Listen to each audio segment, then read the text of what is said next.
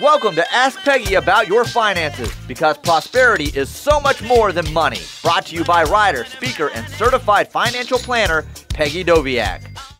Thank you to Sports Talk 1400 in Norman for production and studio assistance.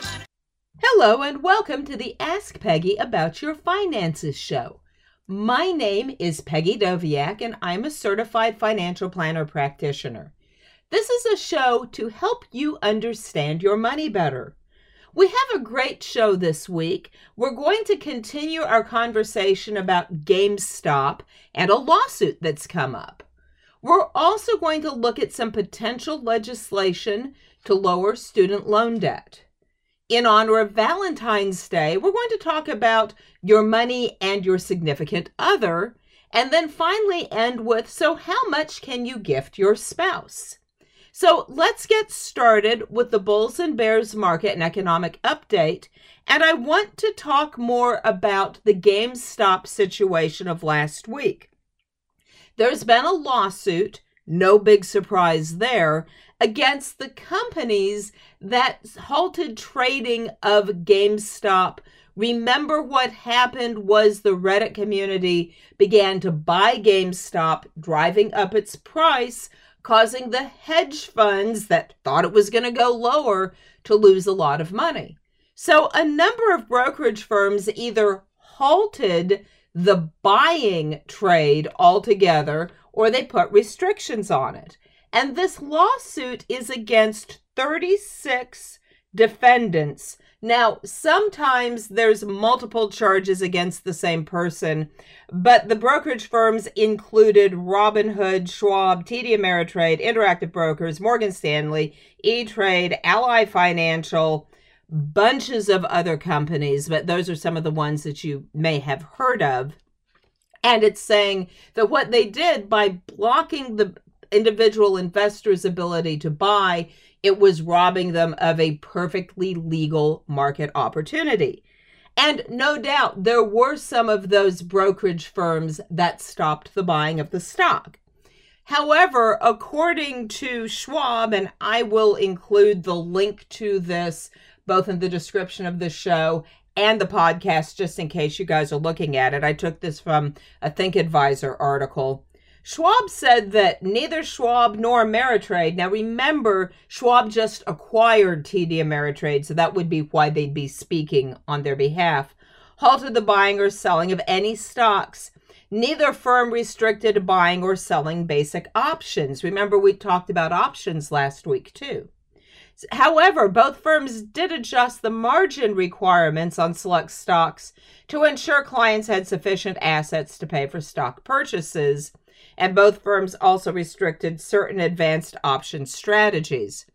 So, if in fact that statement is both accurate and true, because this could have broken down any number of ways, and I don't want to accuse Schwab, which I think is a really good company, of doing something that someone's just claimed that they did, and I don't want to talk over their explanation of this. But if in fact what Schwab is saying in this is both true and accurate, what it sounds like they did was change the margin cash requirements. Now, the reason I keep kind of stumbling over this is typically when you're buying long, you buy it with cash that you have. Now, if in fact people were buying on margin or basically buying a stock on a credit card and promising to pay for it later, okay, margin is when you're buying on borrowed money. So they would be able to make an adjustment there.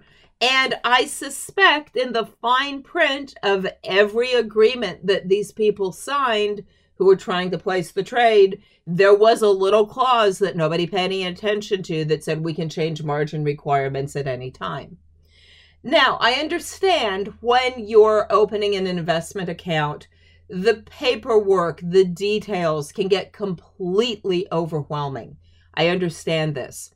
But if what Schwab is saying is true, this is why it makes a lot of sense to pay very close attention to what you're signing when you're signing a contract.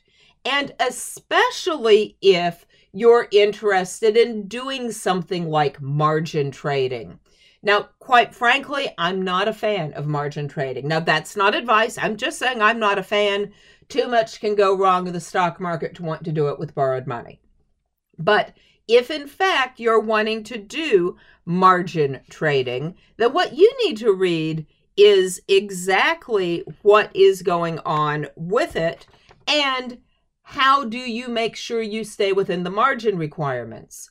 If you want to trade options, and again, I'm not advocating that, I'm just simply stating it, you need to make sure that you know all of the rules around what they require for option trading, so you don't get caught into something where suddenly they don't allow you to place a trade exactly when you wanted to place it. So I'll keep you up to date on the lawsuit. It's probably going to take a while to churn through the courts.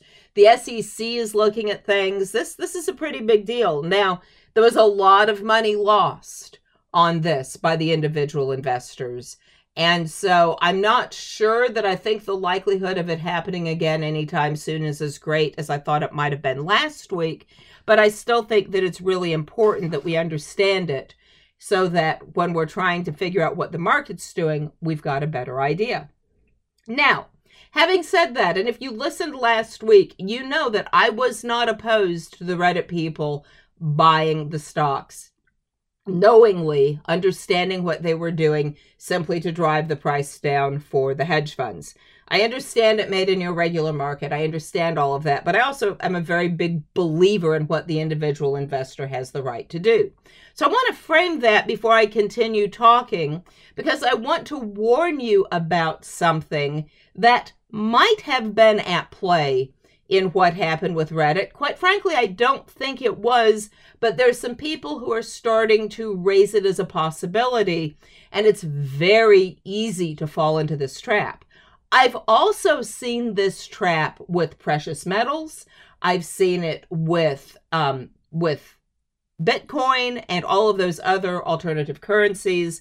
And I've seen it back in the .com bubble with small companies. I mentioned it last week, but I think it's worth a second conversation this week. It is a scam, and it's called a pump and dump. In a pump and dump, the idea is a group of people who already own the stock want to raise the stock price. And so they put out rumors, they put out information. Now, back in the day, it was a phone call. After it was a phone call, it was a fax that was waiting on your fax machine when you got to work the next morning. And it'd be like, ooh, buy this, undiscovered stock. It's selling for 3 cents a share. It's going to go to $100. You buy the stock, nothing happens. But what they're trying to do is get enough people to buy it that they can pump up junk stocks. Now, usually AMC and GameStop would actually be a little bit bigger than a pump and dump scheme. I've usually seen them with penny stocks where it's just a wild and woolly trading frenzy that I don't know that you would want to go there. But again, that's your business. But you need to be very careful where you're getting your information from. Who's telling you this is guaranteed to go up? Now, from the original plan of what Reddit was doing, they were just trying to drive it up to hurt the hedge funds. I don't know if at some point someone started a pump and dump scheme on other Reddit rooms or in other sources where they're like, hey, look at AMC, it's here, it's going to go to $100 a share. People saw it was going up, they bought it. Then the people who already owned it sold it. Typically, they own enough of the shares that they undercut the value of the stock and the price falls. So they pump up the price and they dump their shares, and they leave the poor people who bought it at the top holding the bag, now owning the piece of junk that it was in the first place. So I've seen this with Bitcoin. I've seen guarantees of, oh, wow, Bitcoin's definitely going to go to here. Anytime you hear that, be super careful. I understand there are earnings estimates. This isn't that. This is more of a freewheeling claim. It also tends to happen in a little shadier venues. And nothing wrong with Reddit, But Reddit isn't a vetted stock market source. You really want to get your data from vetted sources. We talked about that last week. But I've seen it with precious metals. A lot of times it'll be those slightly alternative investments or just a stock you've absolutely never heard of. So before you believe what you read, I want you to be really careful, and I want you to do some research, because pump and dump schemes are common, they're old, they've been featured in movies, they were in Boiler Room, they were in The Wolf of Wall Street. And so you just need to be careful, because people out there, even when things start out legit, people are always looking to make the buck. And especially if you're kind of on the fringes of investing, you've got to be really careful. I don't want you to get hurt. Thank you to Sports Talk 1400 in Norman for production and studio assistance. Welcome back to the legislative update of the Ask Peggy About Your Finances show. And I have some legislative news today that might be a little bit more practical than some of the topics that I cover. You know, I talk a lot about making sure your financial advisor is acting in your best interest, and all of that's really important. But today's legislation is really where the rubber hits the road, and it's the canceling of student loan debt. Now, let me start out by making kind of a general disclaimer. I am not telling you whether you should or should not pay off your student loan debt early if you're in the middle of doing that right now, okay? I don't give advice like that on this show. I will, however, tell you that if I had student loan debt, personally, I would wait to see how some of this played out before I continued making early payments. Because if something did pass, it would be too bad if I had paid off my debt early and then there was some relief and I couldn't take advantage of it because I didn't have any debt. So that's as close to giving advice as I'm going to come on this. But I just want you to be aware that this is going on and then make all of your decisions around that information. So there's been some talk for a while about canceling at least some kind of student loan debt. And apparently it can be done by either legislation or executive order. Apparently it is in fact possible for the president to sign an executive order that cancels student loan debt. And I think that President Biden is really hoping that legislation can come out that he can sign. He is on the record as being in favor of canceling up to $10,000 of student loan debt. Now, I keep not really seeing the details on this. If I were guessing, and I'm only guessing here, okay, I'll tell you when I've got data to back up what I'm saying, and I'll tell you when I'm making things up. And right now, as an official, I am making this up, but I think my assumptions are logical. So there's two different kinds of student loans you can have. You can have a private student loan, or you can have a student loan that has a government affiliation. I suspect the loans that will get canceled will be the loans that have the government affiliation, unless the government just simply writes a $10,000 check to these lenders to cover the loan payment that they're asking them to drop. So I'm thinking it's probably government-based student loans, but if it is private, they're going to have to replace that money to those lenders. Or if they don't, those lenders are not going to continue to make student loans. I mean, they're just not. It's not fair to make a loan, expect to get it paid back, and then it doesn't get paid back. I know they're banks. I know they've got a lot of money. I know they can be irritating beyond belief, but fair is still fair. And if somebody makes you a loan, they've got to be made whole because of it. Now, the $10,000 is not what some of the more progressive Democrats are looking for.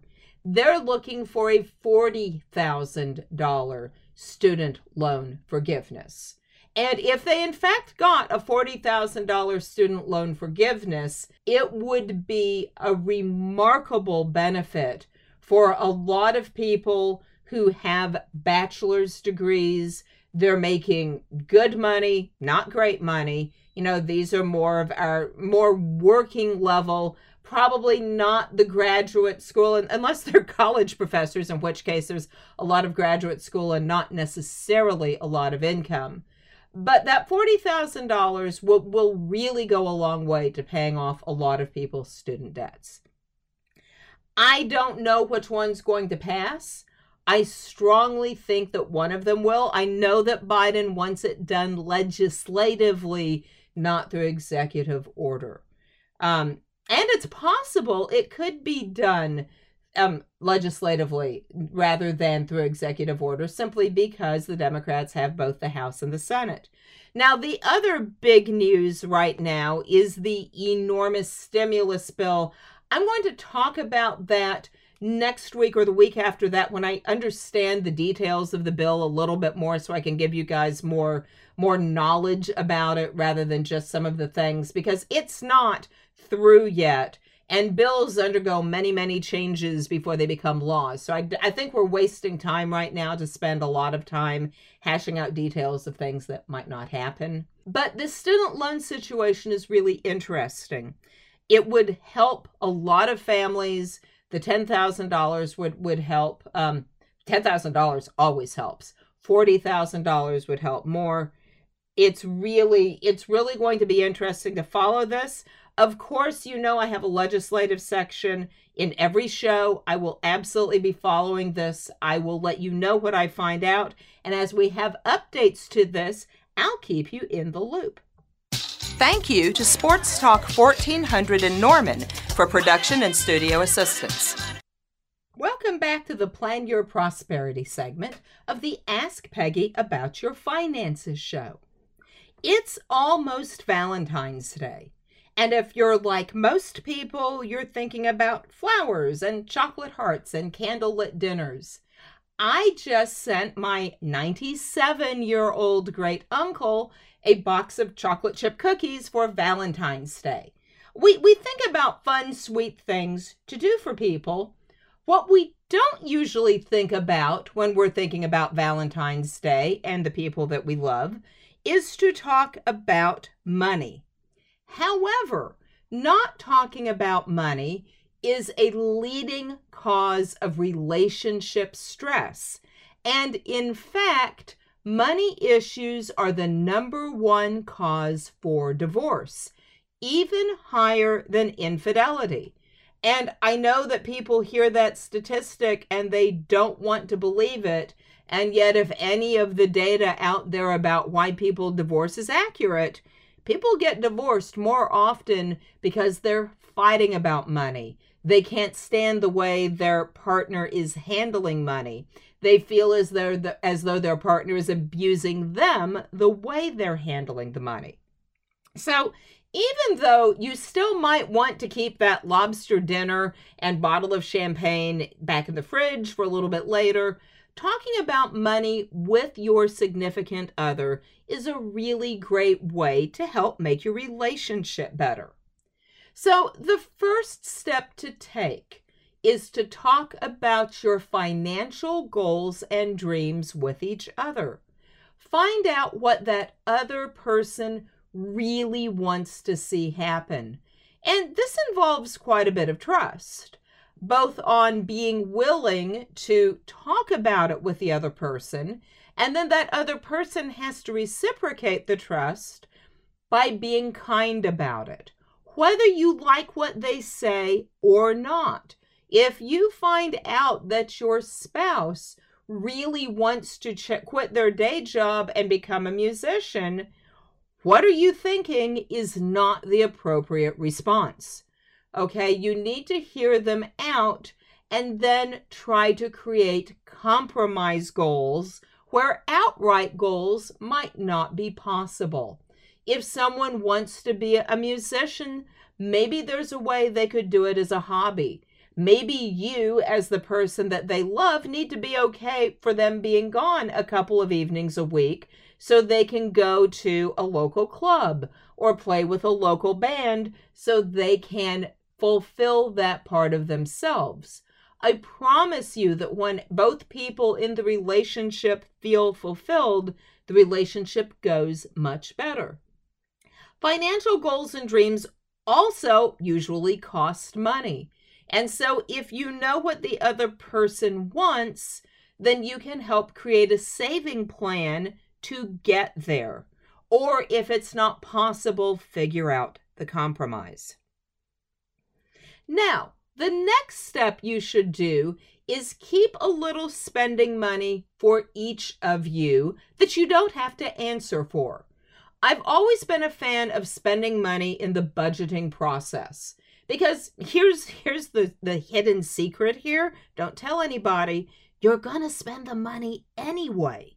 And so if you go ahead and budget in a little spending money, it lets you stay on your budget. The amount of spending money that you have has everything to do with how much money you have. And I'm not even going to give you a percentage because if your budget's really tight, it may just need to be $2 or $3 a week that then you can save up and do what you want to with. Okay, I don't know. Obviously, the more money there is, the more discretionary income there is, the easier it is for you to both have decent amounts of spending money. But you need to each have an amount. It should be roughly equal because a marriage is an equal partnership and it will cut down on a lot of resentment, even if one of you isn't working. Just my opinion. But then here's the second piece of it. You, as the other party, don't get to comment on what your significant other spends it on. So if you are a saver and your significant other likes to game, likes to go to gaming, so I keep speaking of GameStop, okay, and they're buying online video games, you can't say anything about it if it's coming out of the spending money. Okay, the only time it would be appropriate to make a comment is if what they were purchasing was really self-destructive or dangerous to the relationship, like alcohol or drugs or other items that could be truly damaging. But if it's just things that you think are silly or stupid, this is not the time for you to make that information public. Okay, first of all, your significant other already knows you don't like it. We don't keep those secrets well. But this is their spending money. Leave them alone with it. Then they have to leave you alone with yours. And that's going to cut down on so much stress. Make major financial decisions together. And you both need to know what the bills are and how to pay them. This is mostly to help in case someone dies unexpectedly or becomes unexpectedly severely ill. I've seen situations where the remaining spouse or significant other did not even know where the bills were or how many bills there were or how to pay them or even necessarily where all the bank accounts were. Okay, do not keep secrets like that in your marriage. And if you feel like you need a secret bank account, that's probably over my pay grade to try to help you figure out what's really going on there. So make sure you both know what the bills are. Now, that doesn't mean one of you can't take the responsibility for paying them most of the time, but everyone in the relationship needs to know what they are and how to pay them in case something went wrong. Next, never use money as a weapon in a fight. Fights start about one thing and then they evolve and they become real fights about something else. You know, generally what triggers the fight, the squabble in the first place, is often not what the fight ends up being about. Often what the fight ends up being about is the real underlying issue why the squabble happened in the first place. But don't bring up money as a weapon. In fact, really, you shouldn't fight with weapons in the first place, but I only am qualified to talk about the money side.